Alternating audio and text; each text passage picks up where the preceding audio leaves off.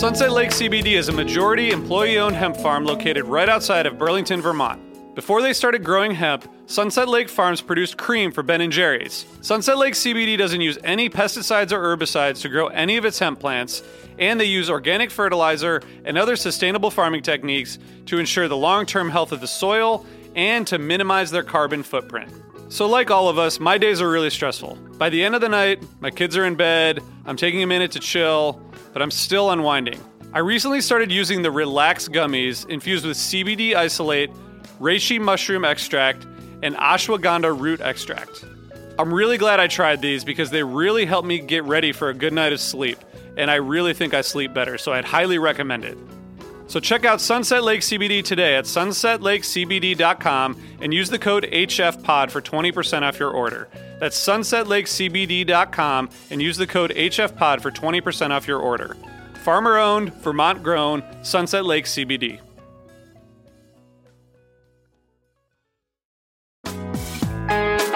Hi listeners, I want to tell you about a cause that I'm involved with at Heritage Radio Network. HRN is celebrating its 15th year, and to celebrate, we're deepening our commitment to giving voice to the next generation of food systems storytellers, and we need your help. Our internship and fellowship programs help activate new possibilities for underrepresented and underestimated young people through experiential journalism, audio engineering, and production training. Through these unique programs, HRN helps food equity stewards build essential workforce readiness skills that expand their potential and foster economic mobility. Please consider supporting these critical programs. And with a minimum donation, you can be entered to win a dinner for two at an amazing restaurant in one of 8 cities and tickets to a concert at a great venue in one of those cities. We have incredible partners across the country who have donated, as they also share our passion for helping to educate the next generation of food systems storytellers. Check out heritageradionetwork.org/15 to donate and enter to win today. That's heritageradionetwork.org/15 to donate and enter to win today. And make sure you donate before March 31st. Thank you.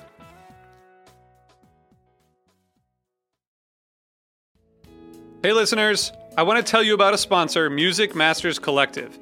They're a nonprofit organization that produces unique music events, providing opportunities for fans and artists to meet and collaborate in an inspired and creative atmosphere.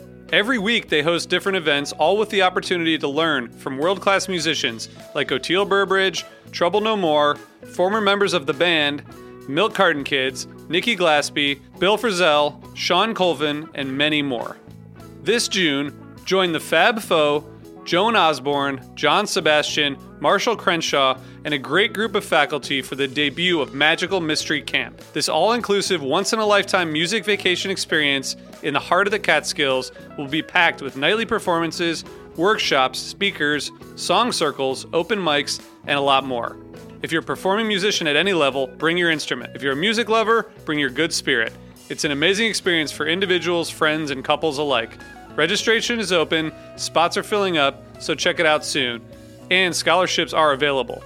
Check out magicalmysterycamp.com/helpingfriendly to learn more.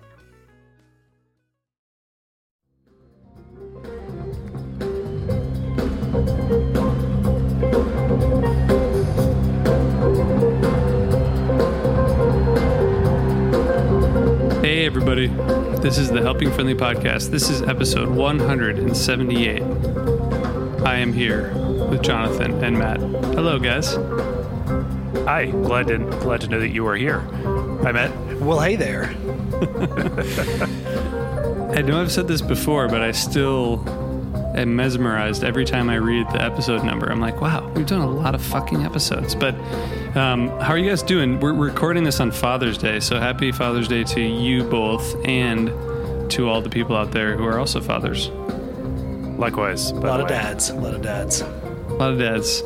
out there. This is Dad Rock, after all. It is Dad Rock. We are going to talk about some awesome stuff. How are you guys doing in this situation? Any music or other things that are making you more happy than you would otherwise be that we'd like to tell people about? It's all music keeping me happy, I think. That and my family, who I should go ahead and mention because they're awesome. But yeah, I'm living with, and here I even have within arm's reach the latest Woods album. It's finally got my physical copy, and but just so much. There's so much music still coming out into this world, even if people aren't playing concerts. That keeps me at least distracted. I kind of like that. Couple of good releases that came out a few days ago as we're recording this. Mix of old and new. There was a new Bob Dylan record, which is a really good. I haven't heard it yet. I've been out of town. Well, it's awful. Don't listen to it. No, it's it's great. A lot of people have commented on this. It's probably one of his best in the last 20, 25 years. Powerful. He contains multitudes. He's not joking. This we've heard. And some really epic stuff on there. Great record, great sounding record. The other one was a new but not new because it was finished in 1975 and just finally released, Neil Young record, which I do not have within arm's reach, but it's across the room. Well, that's bullshit, man. I pre-ordered both of those albums. I don't have physical copies of either of them yet. I got the Neil, yeah. I got the Neil right away. I haven't spun the record, but I've listened to the digital version, and it's a great, great album. Definitely. That one I've listened to. Was worth 45 years of waiting. There's some cool tracks on there. And then other big release for this past Friday was by a band called Fish. Alpine, this place, Alpine Valley. You may have heard of it. It's a crazy remote place in the Midwest. And in 1998, they recorded a concert there, and you can listen to it. And actually, we should probably talk about it on this episode. What do you guys think? I think that's a terrible idea. I mean, we're going to scrap the whole plan for the episode and just talk about this concert that they recorded, 20 some years ago? I don't know. I mean, I guess that's what we did. I will say that between the time the last episode was published and this episode will be published, we missed the anniversary of our 7th anniversary as a podcast, which was June 11th, 2013. Episode 1 is actually pretty hard to find on the internet. It's not on our website, and I will tell you where it is if you email us and you want to find it. But Jonathan, I know that you will be very comfortable with me saying this. I've enjoyed your music, the music that you've been creating during this. And you've posted a bunch of stuff on Instagram, and your original songs that you've been writing and putting out there are really cool. Thank you. I'm reworking all of them now. But thank you for saying that. That's very nice of you. It's good stuff, and you are a good guitarist and songwriter, so thank you. And I was going to say, I don't know about a good guitar player, but thank you. I will accept the other compliment. There are guitar sounds that come out of the guitar that sound good to me. Kind of you. We are going to release a new podcast in about 2 weeks after people hear this. It's going to be called Festival Circuit New Orleans. It's season 1. Matt and I are working on it together, and Matt just sent me the rough cut of episode 1. It's about the music in New Orleans, the Jazz Fest, and it's really cool, and I cannot wait for you guys to hear it. And Matt, I think episode 1 is coming together. Do you have any preview for folks? We talked to a lot of people, a lot of great New Orleans musicians, from everybody from way back in the day, from like George Porter Jr., up to kind of modern folks that have been bearing the torch, like some of the cats from Galactic chime in on it. And I think the one thing that is kind of runs through all the interviews is that these people have no shortage of thoughts about the music of New Orleans, and they're all very, very passionate about it. And so it's really, really cool to be able to listen to a lot of people that are so into the culture down there, and really interesting stuff about the history of Jazz Fest. Like, so many people know Jazz Fest and attend Jazz Fest, but to actually hear about like the story of how it came together is pretty amazing. Yeah, I agree. And there's something that, one of our central like theses, if you will, was like the music of this city is different from anywhere else in the world. And you could say that about other cities, but it's proving to be true, at least as far as the interviews are concerned. So July 9th will be the first episode of that. And guys, has anyone been using a Harry's razor? since we last talked? I unfortunately have had to use a Harry's razor since we last talked. You're way more cleanly shaven. The people can't see it, but there was a version of me that existed in my home for a few months that was becoming increasingly more grizzled, and unfortunately, I had to clean my appearance up a little bit. So braved the salon experience and got a haircut, and I have been proudly using my Harry's razor to keep my face similarly groomed, and I can finally confirm it's a great experience. So thanks, Harry's. Jonathan? Well, I just want to say that Matt does look really sharp nowadays. So he really does. He was kind of letting himself go, but I have not used any razors in a while. Since you last used a Harry's razor to shave your head? Last time I shaved my head, I did use a Harry's razor. It still looks really good. Well, I keep it tight with the old clippies, but It's interesting. The quarantine is like, I feel like the hair story of the quarantine is mostly beards. You see people's beards growing and growing, and Brad, who's on a road trip, I think he's in the middle of nowhere in Utah right now.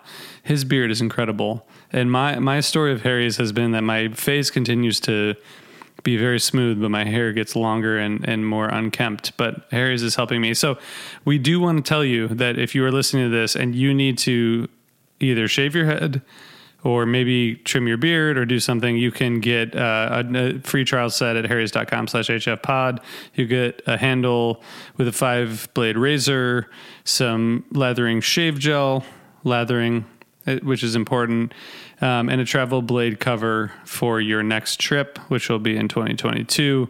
And anyway, go to harrys.com/hfpod to start shaving better today. I do want to say we have another sponsor, Section 119. I wear my donut mask every day. I don't think I expected to wear it because I was like, I'm not going to wear a donut mask, but I had to wear a bunch of different masks in this terrible time where our job is to wear masks, and it's adjustable. It has a little thing where you can adjust the fit of it.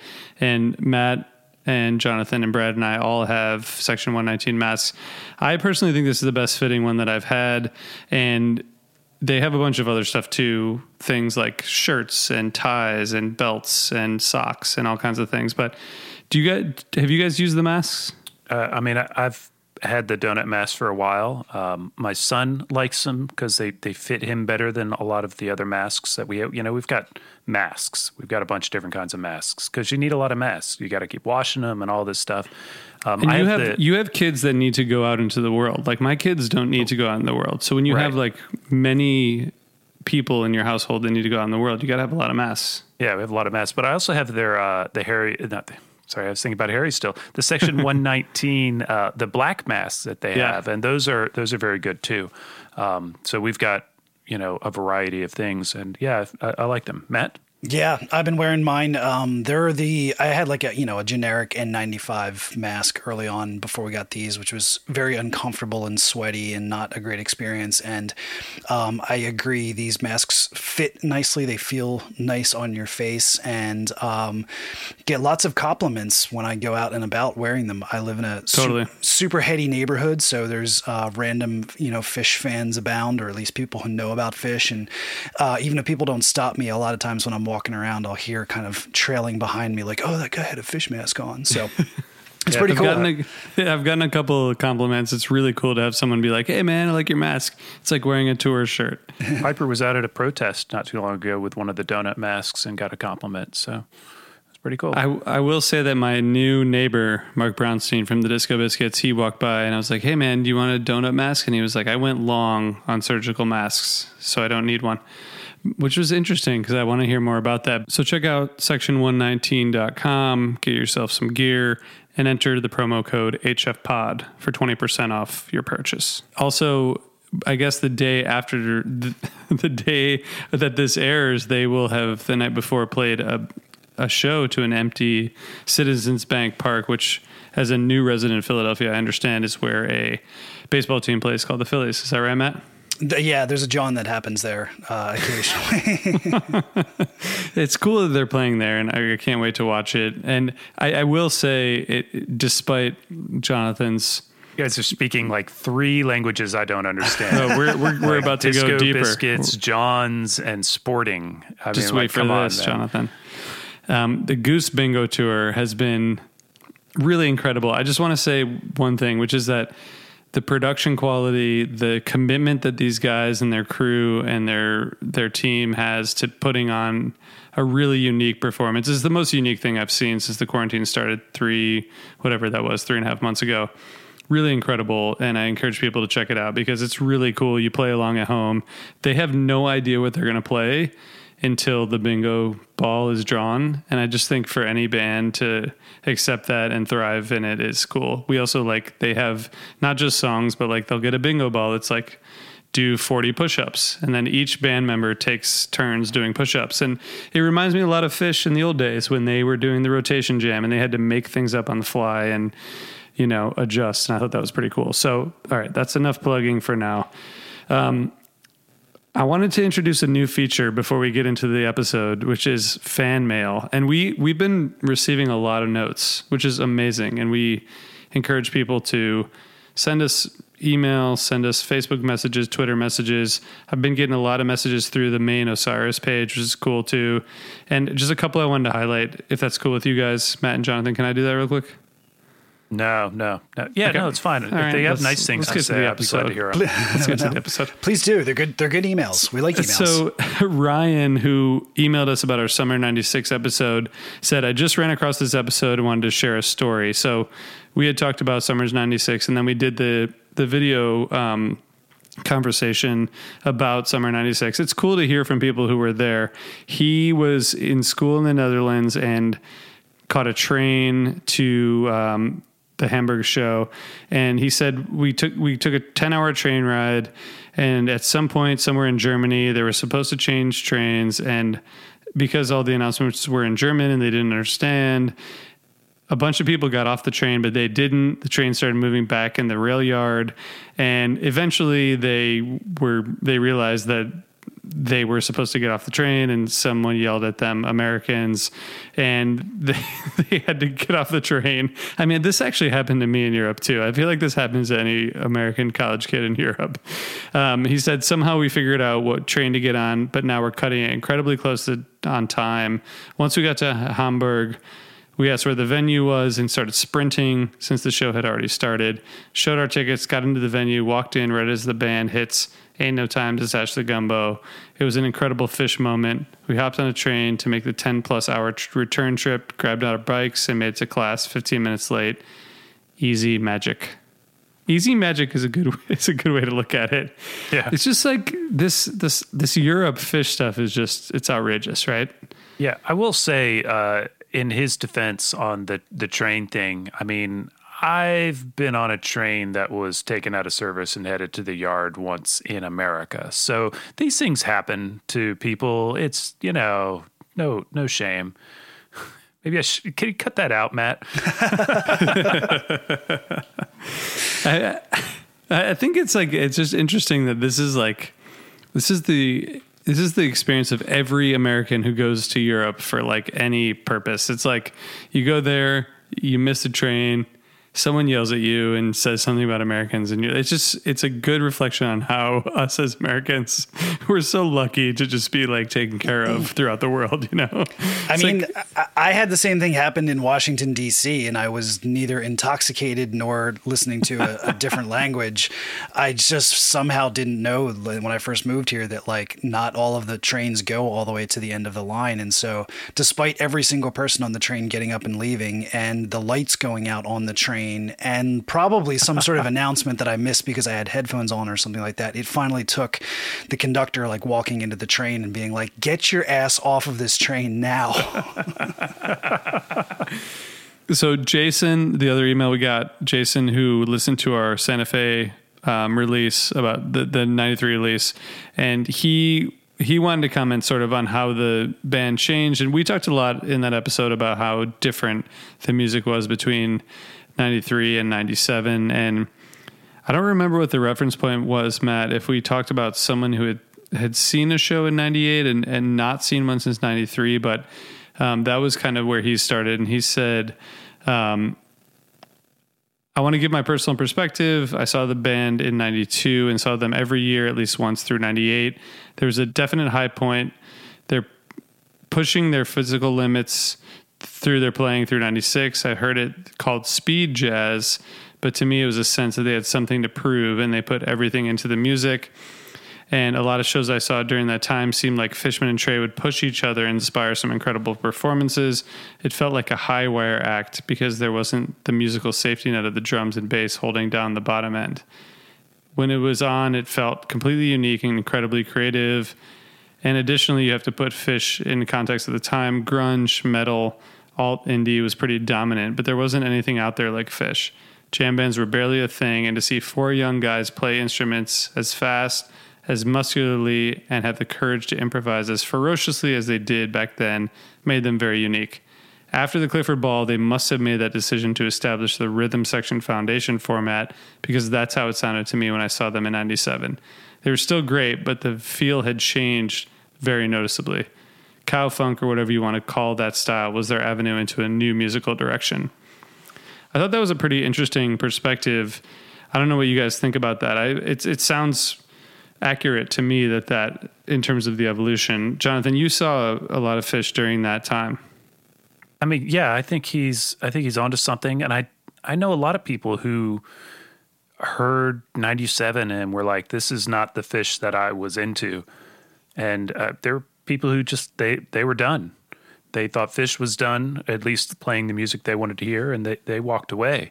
Plenty of people will judge them harshly for that, and that's fine. But this reminds me, I think it was you and I, Matt. We interacted on Twitter the other day in response to the 95 Fish show. God, I'd swear this was you. Yeah. I was talking about how, 1995 Fish, they were the best band in the world. And I think the question was, I think you were taking the position that they were then as well as in 97. And I think my thought was by 97, they didn't care about what other people thought. They were pushing hard in 95 to try to be better and become the best. But 97, they just kind of were. And it didn't matter where they were relative to anyone else. Yeah, I was going to bring up that exact conversation, or the tweet that I had, because I'd had a couple little different branch conversations with people around that. My reaction watching that 95 show from last week, and then also in comparison, the 97 show from a couple weeks before, summer 95, and I would actually kind of group it in almost with like fall 94, is an era where I, watching that show, had never seen any professional shot footage of the band from that period. You've seen audience videos and things like that, but I don't know that anybody had until we saw this show. So it was interesting for me to see, like, get a really, really good visual representation of like what during summer 95, when they were jamming so hard every single night, what the mindset of the band looked like, what their swagger was like. And my tweet that you responded to, I said something to the effect of like the difference between 95 and 97 is the difference between a band that wants to be the best band in the world versus a band that knows they're the best band in the world. Because 95, they're working so hard and they're just so focused. And I think Rob Mitchum in his write-up of the show commented about how like they didn't look at each other at all. They were all so laser focused. And in 97, the swagger is so different. They're having fun. They're like, Trey's dancing around a lot. They're kind of communicating visually and with hand signals and stuff like that. And I don't think that it's a case of one band being better than the other, because I think to your point, Jonathan, like they probably were, the best band in the world in 95. It's just their attitude, because maybe they didn't realize it. Maybe they thought that they still had further to go, but they look so hungry at that point. And by 97, and I think this part, kind of dovetails with the more laid back funk sound, they're like, we can do anything. Right. I mean, we know we can do anything. We're going to have this laid back swagger about the whole thing. So I think it's a very, very interesting contrast. And going back to the listener email that we got here, I could absolutely see how somebody who was in it for that, as he called it, a high wire act, when you get to this band that is really, really loose and funky and having more about having fun on stage, it may not be what you're looking for. It definitely was a very different band. I mean, I saw Fish a number of times through the end of 95, and then I didn't see them again until 97 when I came back at the Great Wind. I'd been listening, but I was still surprised at how different it was. I kept coming back, though. What I find so interesting about this is, like, as a musician, I've been talking to a lot of musicians, like, for this other podcast, Past, Present, Future Live, which I should plug. Every person I talk to has this point where they're trying to, I mean, it's the exact journey that you would imagine, right? Like, every artist is like, I was doing this thing, I'm trying to prove myself, working really hard. And then they reach this point, whether it's a breakthrough or a turning point or whatever, where they're like, and I realized that what I've been doing was actually the thing I should be doing, you know? And it's just, I don't know. It sounds so obvious, right? Like, many of us in life have experienced that already in our careers or personal relationships or whatever. But I feel like that's a really important aspect to keep in mind. And for younger people who haven't reached that point yet, just being open to the fact that, like, the thing you're doing may be the right thing, but it may not be. But you have to actually, like, pay attention to what's happening to know. Does that make sense? Like, they, in 92, 93, 94, like, they knew that if they just kept playing shows and they kept pushing themselves and they kept writing new music, that they would break through. They didn't need to release an album. They didn't need to have a number one hit. They needed to build their audience, and they needed to keep putting on really cool live shows. Like, knowing the thing that you need to do to survive and to succeed is really important. And I think that's, like, I feel like Fish figured that out. But between 95 and 97, it's sort of like splitting hairs, because, like, we talked to Charlie Dirksen on the video chat last week. He was adamant that, like, whether or not Jerry had passed in 95, like, Fish was going to do what Fish did because they were on a rocket ship. And I think that's a huge part of the narrative is, like, Fish benefited from Jerry dying. And I'm sure that's true in some sense. But what a lot of people, like, I don't know, Jonathan, if you agree, but, like, a lot of people who were on tour with both bands at the time were, like, they were already going in the right direction. And the only reason I bring this up is because I think they were making a conscious decision in 95 to, like, push themselves in this direction and to keep doing what they're doing, which was not album sales. It was just keep touring, keep playing new songs, and keep delighting the audience. Right. I mean, they had a stack of new songs, some of which they debuted in May, and the rest debuted on the tour, and they just were playing and playing hard, building on what they had done. And the Dead were on tour, didn't matter. People were still largely filling up. I mean, they weren't necessarily selling out. I think I said this last week, but they were largely filling up the large sheds, and it didn't matter about the Grateful Dead. It did change after the Grateful Dead were not on tour because, people like myself who were splitting their time stopped splitting their time. And some other people did come over. But there are plenty of people who were not going to come over, never did come over, or it took several years to do it. And Fish was growing. Fish kept doing the exact same thing that they were always going to do on stage. What the makeup of the audience didn't matter. I think it's interesting. I mean, this obviously has nothing to do with the show we're going to discuss tonight, but except that it's a show, and it is a concert. A little bit about the fact that there's Fish continued to do what they do, which is exactly all the way to 98. They're just playing their asses off, producing some spectacle because it's fun. And, who shows up and just opens with a Led Zeppelin song and encores with another song they've never played before by a arguably very influential, 90s, 80s, 90s rock band. But still, like, who does that? Fish does that.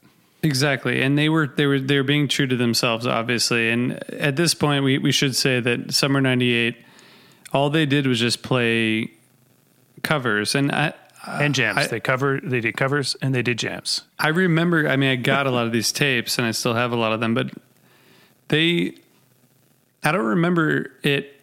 Was it referred to as a jukebox tour like later? Because I remember it just being like, whoa, they covered Rhinoceros. Yeah, I don't by know Smashing where that. Pumpkins at Deer Creek. But now it's known as that because there were dozens of covers played over the course of the tour.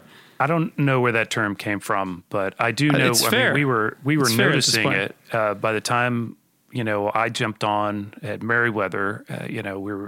We knew what they'd been playing, and it was crazy. It was like new covers. What are they going to play tonight? Sweet Jane, Sabotage. It was just it was crazy, and it was a lot of fun, and everything in between was really great too. Matt, why this show as an archival release? Oh, that's a good question. Yes. It's and I won't pretend to be Kevin Shapiro or any of the powers that be who would have gone into this decision. That's not. But it's not an extremely well represented part of the band's career in terms of live Fish releases. There's a lot more fall '98 stuff than summer. That's right? fair, but 1998 they've released 22.39% of the shows from 1998 as live Fish releases. How many percent? 22.39. Thank you, Scott Marks. Biz Archive gives us a chart, which we'll come back to after Matt gives his answer. I'm sorry to because I want to say something else too, but I want to let Matt speak before I contradict him. But I won't do that. I was thinking, this is without data in front of me. I feel like most of those or the preponderance of those are at least are fall releases. The summer, not quite as much. It's a great show. Besides having a couple of really notable covers, it's got some really great jams that we'll talk about. I've also seen it as a frequently requested release by a lot of fans too, and I think sometimes that does play a part. Whether we are influencing them and kind of they wear down eventually and just give into what people want to hear, or Big Cypress, or whatever. Yeah, but that's not working.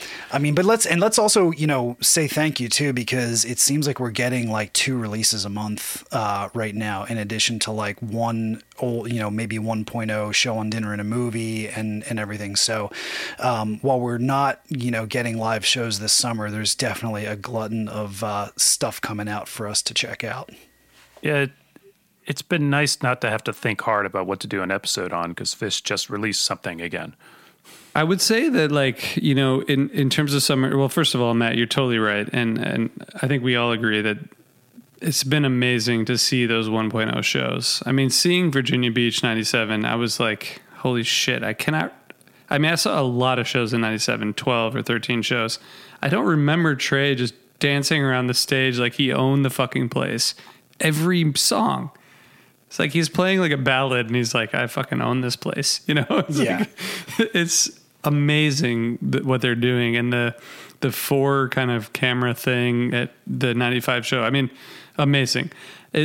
Summer 98 was so interesting because right before this show you have, I guess a little bit before you have so many amazing shows. You have the Terrapin Station show, which I was at, of course, at like Virginia Beach. Is that something to release? Like maybe not. That's a week after, right? You have Deer Creek is a couple shows after with the Rhinoceros Smashing Pumpkins cover with a bunch of awesome jams.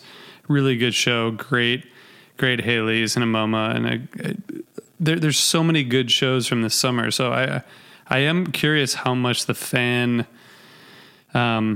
urging plays in this, because you could argue through, I don't know, a lot of these shows as a release, starting I think with Virginia Beach, but also Merriweather and Walnut Creek and Deer Creek. So I don't know how much is the fans complaining, Matt? Is the fans complaining really pushing people? I would say no, because otherwise Big Cypress would have been released a long time ago. I mean, I think there's something to be said for the band releasing shows that people don't necessarily expect. And Vernon Downs came out, so the 98 summer stuff is coming out slowly, but. I would just say the Deer Creek show with the Rhinoceros opener which is from Gish, obviously, which is an amazing album. I think that we're not giving them the ideas of what to release. They're coming to themselves. I would be surprised if as they're weighing a couple things, Kevin and whomever is like, oh, some people have asked me for this, so, they'll be happy, and then puts it out. Or like the last one, was that Santa Fe, which doesn't circulate. So that's great stuff to get too. So, yeah, and I'm sorry for stepping on you, Matt, with it when I was throwing the numbers around. They have released a lot of 98, but that includes things like, Hampton Comes Alive and all of this stuff. 1998 as a year, all told, they've released 15 shows of 67 total played. And again, credit to Scott Marks for, I don't know where he got it, but he tweeted it, and so I'm looking at it right now. The next contender is 97 with 13 of 78 shows released. 95, I think, is right behind that. But that's 12% of the 1995 shows versus 22% of the 98 shows. The ones that are really suffering is 1989. They've only put out 0.8% of 1989 shows. And so what I'm saying is we need a big 1989 boxed set. No, there's. I do think we could use more 98 and more 95 releases. Of course, I savor them all, and I'm not actually advocating for anything other than more 1989 and Big Cypress. I think that's fair.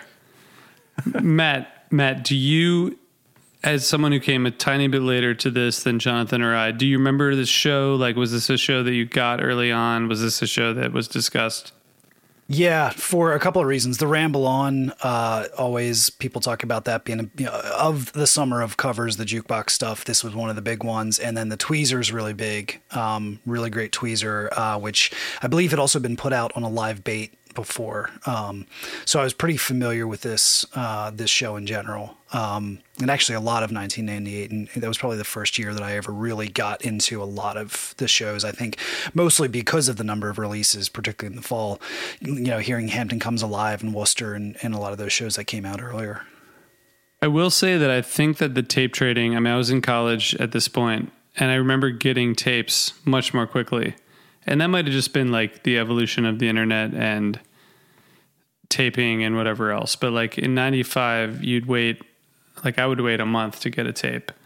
And here in 98, I think I had the tapes from the shows within 2 weeks. So, half the time, I don't know, Jonathan, if you were collecting tapes like that or if that was a different thing for you, but it's worth noting that these tapes became more available and also that the internet didn't really have concerts.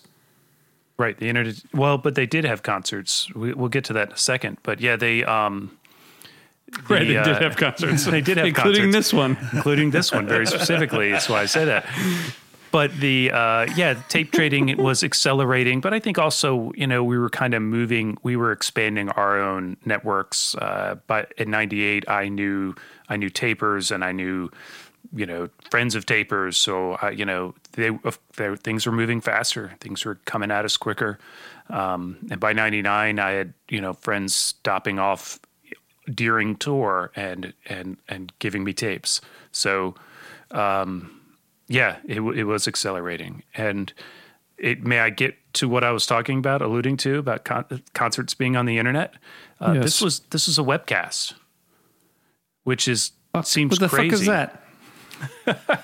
Now, we all know what webcasts are now, but in 1998, the webcast was like, if you have the dorm Ethernet, maybe you were okay. But you weren't. I didn't have DSL at home in '98.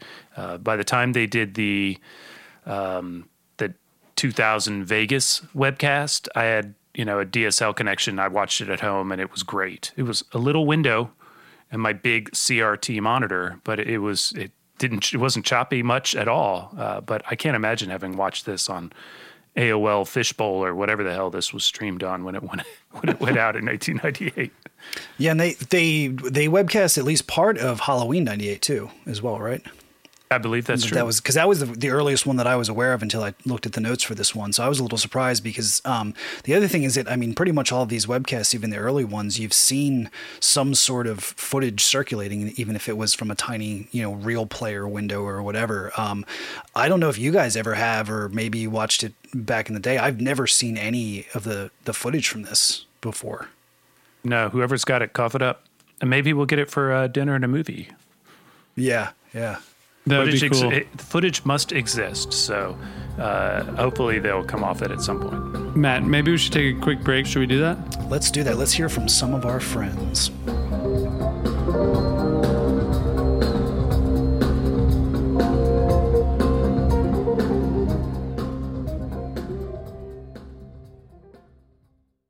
What is a city without its music? The legacy of the New York Philharmonic is incredible. Nearly 2 centuries of history. That's a lot of music and a lot of stories. I was sitting on stage for the very first time thinking, I can't quite believe this is happening. Join me, Jamie Bernstein, as we explore the history of the New York Philharmonic. It's the NY Phil Story Made in New York, a podcast about a city, its people, and their orchestra. Listen wherever you get podcasts.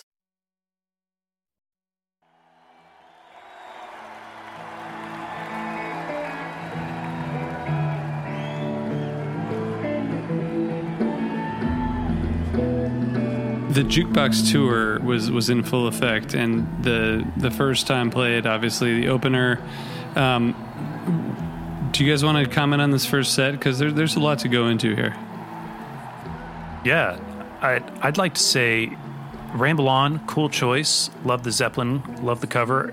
I like the way the end of this, Trey just kind of sort of abandons the notion of playing a Jimmy Page riff, and it starts to trail into that kind of very 98 kind of repetitive riff, as opposed to like that like sharp Jimmy Pagey kind of thing.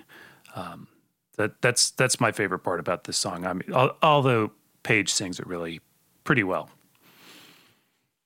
Yeah, well performed. And I like the as you were saying, Jonathan, the way that they just sort of drop into Mike's song all of a sudden. A really good flow through the whole first part of this show into the Mike song. And you can tell, I always remember hearing this on the audience tapes, and it definitely comes through on the soundboard recording as well, how hyped up the audience was when they realized what was being played at the start of the show. The Mike song was, I think, notable. I mean, it's all this stuff had such energy, and I think it was a pretty strong entrance. Do you think that like doing this jukebox thing like made them want to kind of immediately after the cover like go into something familiar to make sure that the audience was engaged? That's what it felt like listening to it. I mean, I would only argue against that because it's a great big Led Zeppelin cover, so it seems like that's got to be familiar. But I also think they're just having a blast. I haven't read anything about, from the band about this tour, but my impression is that they're learning all these songs that afternoon, which culminated with what they did on November 2nd that year. They just kept learning songs every day, and we're just having a hell of a fun time. But yeah, then it's like, all right, now let's get down with some kick-ass Fish music, and they really do.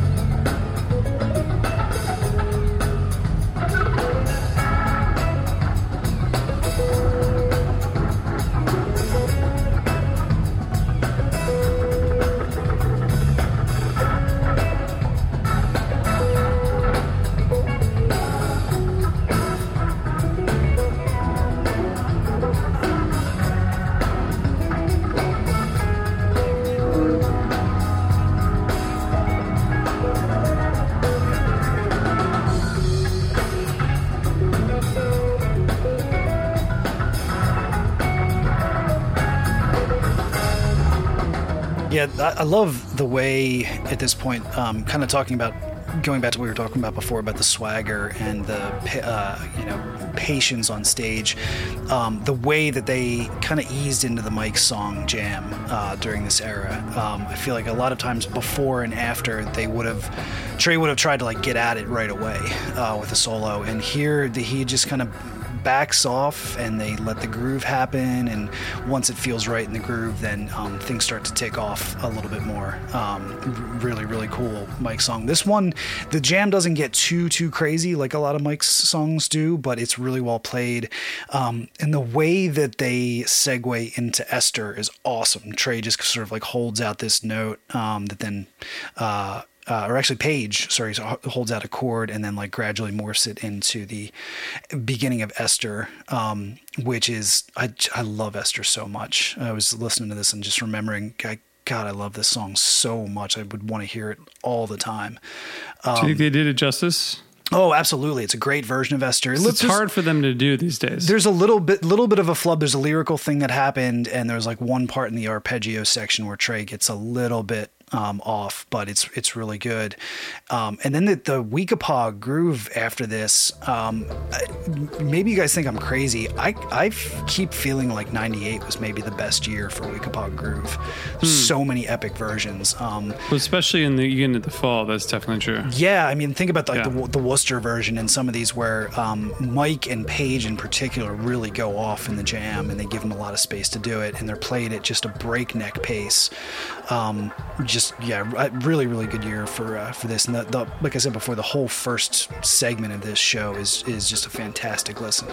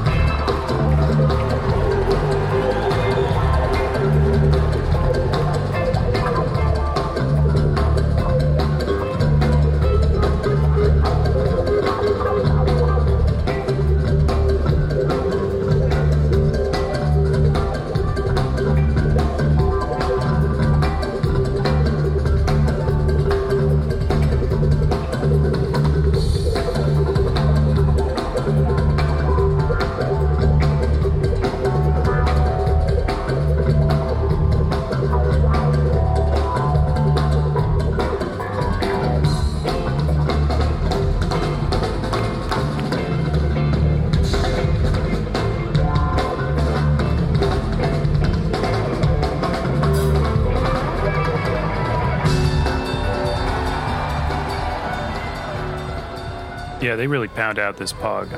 I like it a lot. Paige stands out quite a bit.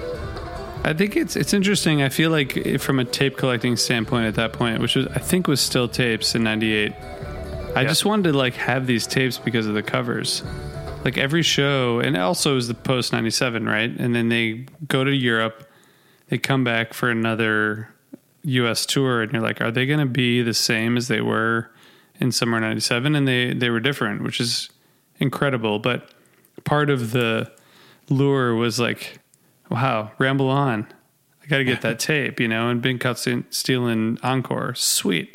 But the Weekapaug delivers. The rest of the set I think is good. I don't know if there are any other highlights. I feel like the Birds of a Feather has a little bit of a jam, but it's not that notable in the canon. Ficus. I'm going to shout out Ficus, man. That was very new at the time and really cool. I like Gaiuti, although I prefer a 94 Gaiuti, I think, if I were to just pull one off the shelf, but that's fine. Long Boy Funky Bitch is a fine way to end a set, especially knowing that there's another set coming. Yeah, Ficus is awesome. That was listening to this, which I feel like, I don't know, maybe I have skipped over Ficus in the past or something, but it's performed really well. I mean, Ficus was done only a handful of times, all in 1998. they sort of kind of moved away from it shortly after the album Story of the Ghost came out. But it is really cool. I would love to hear it, although I think a lot of people would probably head towards the bathroom if they heard it, except for the people that were just kind of, freaking out for statistics purposes. But very, very cool Mike song. And I had the same feeling about Birds of a Feather. In a year when Birds of a Feather was probably the best it's ever been, this is a very surprisingly straightforward version. Never really takes off the way a lot of other versions do. And of course, the Lawn Boy Funky Bitch to round up the set is nice. A little bit of a front-loaded set for sure, but really good from start to finish. Birds does rip. It's just short. They don't stretch it out. And again, I would say that the people heading for the bathroom during Ficus are just fools. But that's me. I do that. I say that. Jonathan goes to the bathroom after the show. Yeah, I go to the bathroom at the hotel. Yeah, I go to the bathroom 17 times between the time they start and the time they stop. That's I will true, say he that does. Ficus is one of the only songs that has a 5 person credit in terms of music and lyrics, all 4 band members and Tom. And it was common during this time, mostly because of the kind of group songwriting effort. And it's interesting. I think Tom and I have talked about this before. I'm not sure if it's on the scales, but Ficus has, some of these songs are really interesting history. So, all right, let's get into set 2. Matt, you have thoughts about this Piper opener. Man, this is why you slow build the Piper. Especially at the beginning of a set, like the way that it just revs up the crowd and just kind of gets the band momentum to go into the whole set is incredible. Of course, this is before you have jammed out Pipers, which is what we have now without the intro. And then there was that sweet spot in the middle of 99, 2000 when you had both the slow build and the big jam. But I don't believe you. I don't think that's such a thing.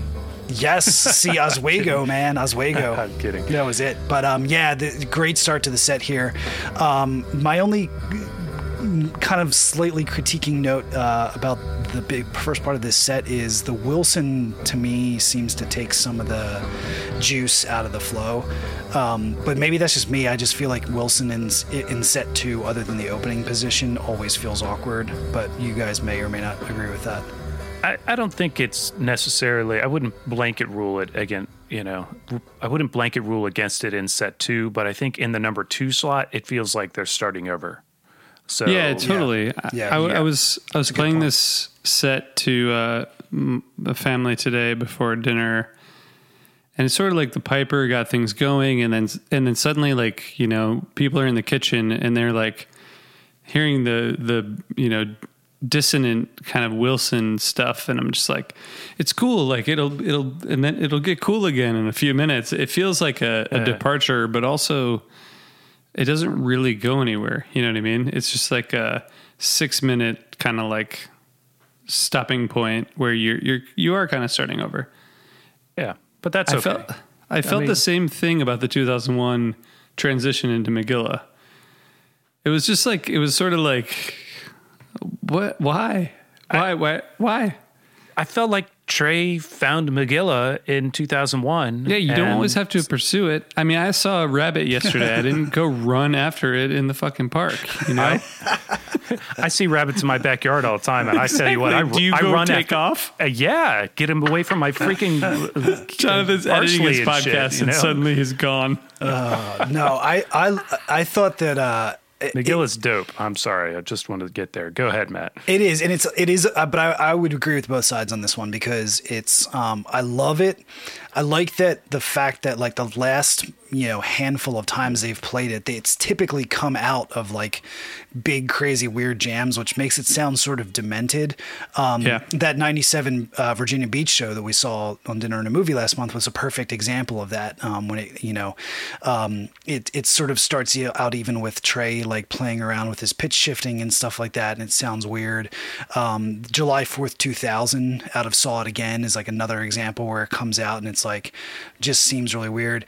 This this, I really, really like the intention, because the 2001 is so funky, and if this transition had been a little bit smoother, it would have been awesome, but it's a little bit of an awkward segue to try to get there. So, yeah, I get what you're saying. I enjoyed the ride, and it's, they hadn't played it since that Virginia Beach 97 show, 69 show gap, by the way, which is, that's pretty nice.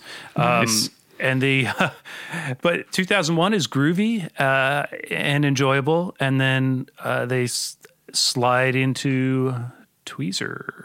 So before we depart 2001, I made the same kind of comment about Weekapog before. I also feel maybe 1998 the best year for 2001. I think that's probably true. Yeah. I think that's probably true. It's a good one. Yeah. They find the groove so naturally. And, the way that Fishman and Mike are interacting on this one, it's so good. Fish's tempo is like so up and fast. They're really cooking. It's exactly the right song for that period, yes, right? It really is. It kind of, if you were going to point to one song, I feel like this really defines this and Mike's song, really. I mean, starting with the Island Tour version. Yeah. It's funny though. You can argue that the 2001s they were playing in Summer '93 are exactly the right song for that version, for that song in that era. Yeah. So they adapted this song for who they were. And Summer '98 they were, there were a lot of different bands, but one of my favorite things that came out of this band is at this time was the ambient grooves, and we get one in this Tweezer. It's true, and I will say that Tweezer this was a little bit like, it's interesting because I feel like the Tweezer is the highlight of this show, but maybe there doesn't have to be a highlight of the show. But is this the highlight of the show? I think that this middle section of set 2 from 2001, probably right through Albuquerque, is where I want to live for at least a little while. Yep. So you were playing this show to your family in the kitchen. I listened to this show. We actually went to the mountains this weekend, and we're coming home today, and I made my family listen to set 2 in the car. I played it at them, would be probably more accurate. And I timed it just like semi-consciously, and it worked, so that Tweezer was playing as when we got onto 64 coming east, left 81, and we started heading up the mountain, the west side of the mountains. And as we came over the top, the heavy, like early part of the groove of Tweezer was ending, and we were coming into the kind of spacier, more stretched out, leading into the ambient phases of Tweezer as we came gliding down the mountain in towards Charlottesville, and it was rad. That's pretty dope. I just had a really nice experience with that.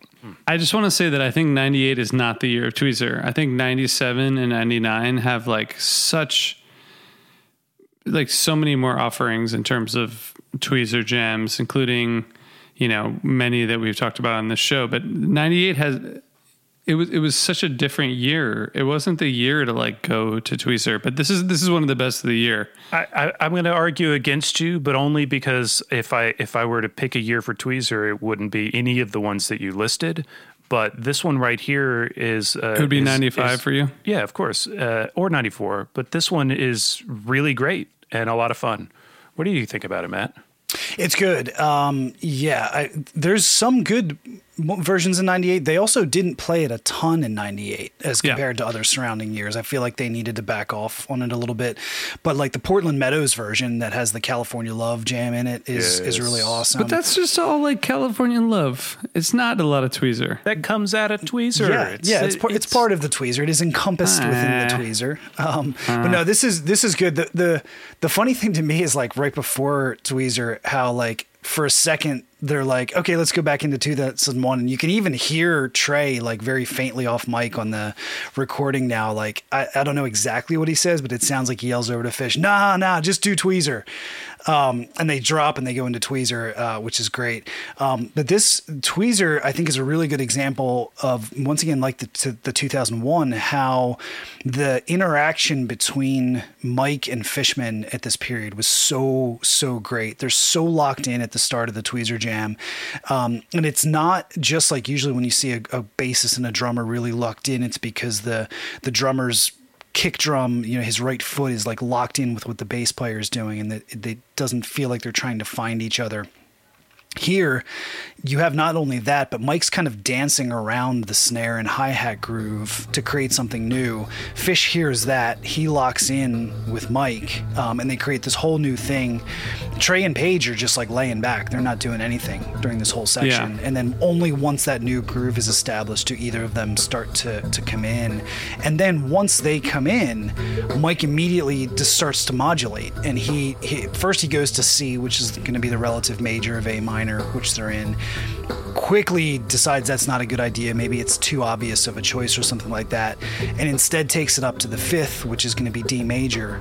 And it's a really cool transition because it kind of going to the fifth instead of a third is more of a lift, and it gives you more of that bliss jam feeling. And so that takes them into the last section, this bliss thing, which then, as Jonathan, you said, becomes a very typical 98. I would call it ambient chaos. That kind of wraps up the jam. So it's not, mind-bending journey like you'd hear in a lot of other amazing versions of Tweezer, but over the course of the 18 minutes or whatever, just really, really solid playing and not a lot of wasted notes.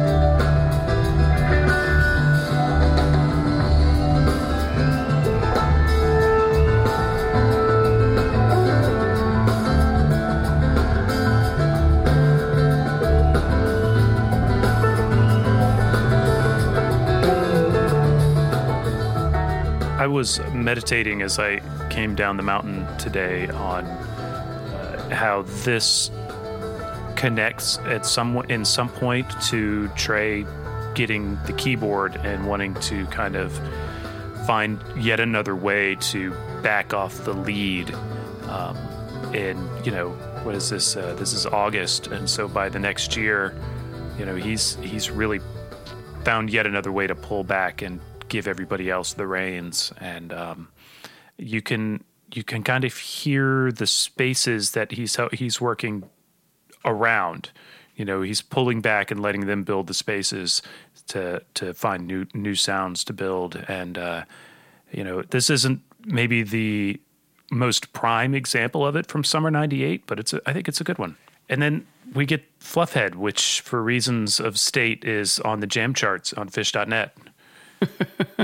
It's fine. It seems fine. I mean, it's when Fluffhead was played like Fluffhead, it's reason enough to note it on the jam chart, I think. I mean, it's cool. It's really cool. I think this really fucking well played Fluffhead. Yes. Yeah. I mean, it's good for sure, but does well played land something on a jam chart? No, I think Jam towards Fluffhead lands it on the Jam chart. Maybe, I don't know. It's not for us to say. We are not Fish.net contributors per se, and that's fine. It's a good Fluffhead though, and I like it after this tweezer. And then Brian and Robert, which is what a beautiful song. But then Albuquerque, I'm not sure why you do that. Albuquerque is an awesome song from the best Neil Young album. So there. As far as you're concerned. Well, obviously, it's just my opinion. And I will fight anyone with different opinions, but only on alternating Thursdays. No, I think you don't necessarily want to see in this part of the show a double dose of Cool Down. But if you're going to do that, Brian and Robert in Albuquerque are a great choice to do those. Love Brian and Robert. I think we're all in agreement on that. And I'm with Jonathan. I love Albuquerque, one of my favorite Neil Young songs. Love the way the Fish plays it. And I think it's really nice. I dig it. So you're overruled. Been caught stealing once when I was 5. What do you guys think about that? I would say probably put it in the bucket of I'm sure it was very fun if you were there. I think it's fine on tape. I think it's also fine that it didn't become a regular rotation song. 5, but 6 times played. 5 more after this. Can you believe that? Last time, Walnut Creek, 2011. I didn't even know that they played it 1 time after this. Like I forgot all of them. You should try to listen to a Fish podcast or something. Yeah, you might learn something. I might want to dial into some Fish shit. But it's amazing. It's sort of like I feel the same way about that as I do about Ramble On. It's like cool cover, great, fun, but like, are you fucking kidding me? They played this? I saw this at Walnut Creek in 2011. What did you go nuts? It was fun to see there. It was cool, but I don't think it's a song that they should be playing a lot. It's not exactly in the range of any of their vocals. I think the same thing about Sabotage too. I saw Sabotage once, and I saw it twice, and it's the audience going ape shit in the room is super super fun, but like, is it a well performed song that musically sounds great? No, it's a fun cover. Yeah. Well, that's a lot of these things from the summer '98. Exceptions being things like Sweet Jane or Terrapin Station, which they should be playing a lot more often. Every show that I go to, at least, which means pretty much roughly every time they play Hood and Chalk Dust, they should also play Terrapin Station, because I get those every night too. We've been talking about this for a long time. I mean, this being whatever this podcast is, we should mention that Ramble On, this was the first time they played it, and they played it twice more, most recently 2010, I think. Yeah, Boardwalk Hall.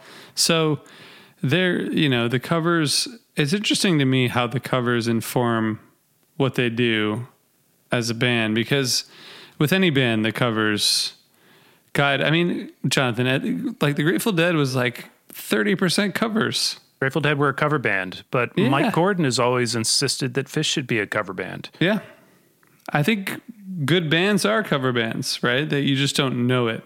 And I won't say the current band that I'm listening to a lot that does a lot of amazing covers, but I want to amend something I said earlier. I've seen Sabotage 3 times, but 3 out of 6, 3 out of 5, buddy. 3 out of 5.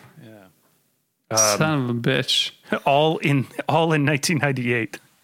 Son of a bitch. Well, what are you gonna do? We do want to say, I want to say one thing, which is that I really appreciate Fish putting these out. It's really cool. And I'm very grateful, even if this isn't even the best tweezer of that month, but it was really fucking awesome show. Matt and Jonathan, did you guys have any takeaways from the show?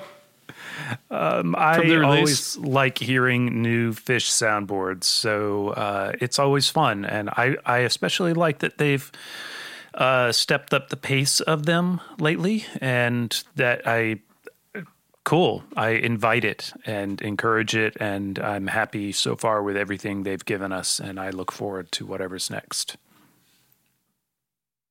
What do you think, Matt? Yeah, I mean, I'm never going to argue with hearing another soundboard recording. And I like to be surprised. There's a lot of shows that I want to hear them release, but it's also kind of cool to have some curveballs thrown at you and not necessarily expect what's coming, or to have a show release that, you know, you haven't listened to like a million times, or that everybody hasn't listened to a million times, because quite honestly, we would probably have a lot less to say about it. Jonathan, given that we know that if you complain enough, they will release a show, what show do you want them to release next? What was that? Townsend Family Park. Yeah, there you go. That's what I want. All right. Jonathan's going back in the archive. Matt, what about you? Going deep. Oh, show to release. My big thing has been December 11th, 1999. That's, or other shows. I think if there's an era, I think 99 and 2000 is an era that I would zoom in on. And I've said this before, mostly because I find the audience tapes from that era to not be as good as other years. Pretty bad, right? They're like, I don't know. It's kind of amazing how bad it is. I don't know what it is, what the PA those years or what was going on, but so many of them, even some of the best recordings, are just boomy. They're not as clear as, for example, you know, recordings from 97 or recordings from newer shows. So just for that reason alone, especially when you think about like the way that some of the ambient stuff was happening at that point, to be able to hear the nuance in some of the sounds that were going on. And yeah, I put 12/11/99 first as a candidate for that. Philly, Portland, the Not Bad Night of Hampton, and then the shows that they did. Actually, the funny thing is with Big Cypress is that is the one show from that era that the tapes are just outstanding. Maybe just because it was, you know, in an open field and easier to record, or I don't know if they, you know, juiced up the PA a little bit more for that show, but God, those tapes are good. That PA sounded so good. You could hear a mile away, man. It was so good. I think we've done our job. Did we? All right, guys. Happy Father's Day, guys. Jonathan and Matt, you guys are both fucking awesome dads and people. Thank you. Same to you. Thank you. You guys are inspirations for me, and I hope that everyone out there has a good Father's Day, or had a good Father's Day by the time this comes out. I guess I will tell people. I do want to say one thing before we end, Matt, if that's okay. I just want to say that we have been trying as much as we can to direct people to organizations that people can support to fight against our incredibly racist and violent society that we live in, unfortunately. And I do want to say that we'll put a link to a few organizations that people can donate to if they want to help end police violence, racial inequality in America. Other than that, Jonathan, Matt, should we say goodbye? Let's say something else. You say it. Should we say keep on rocking? There you go. It is.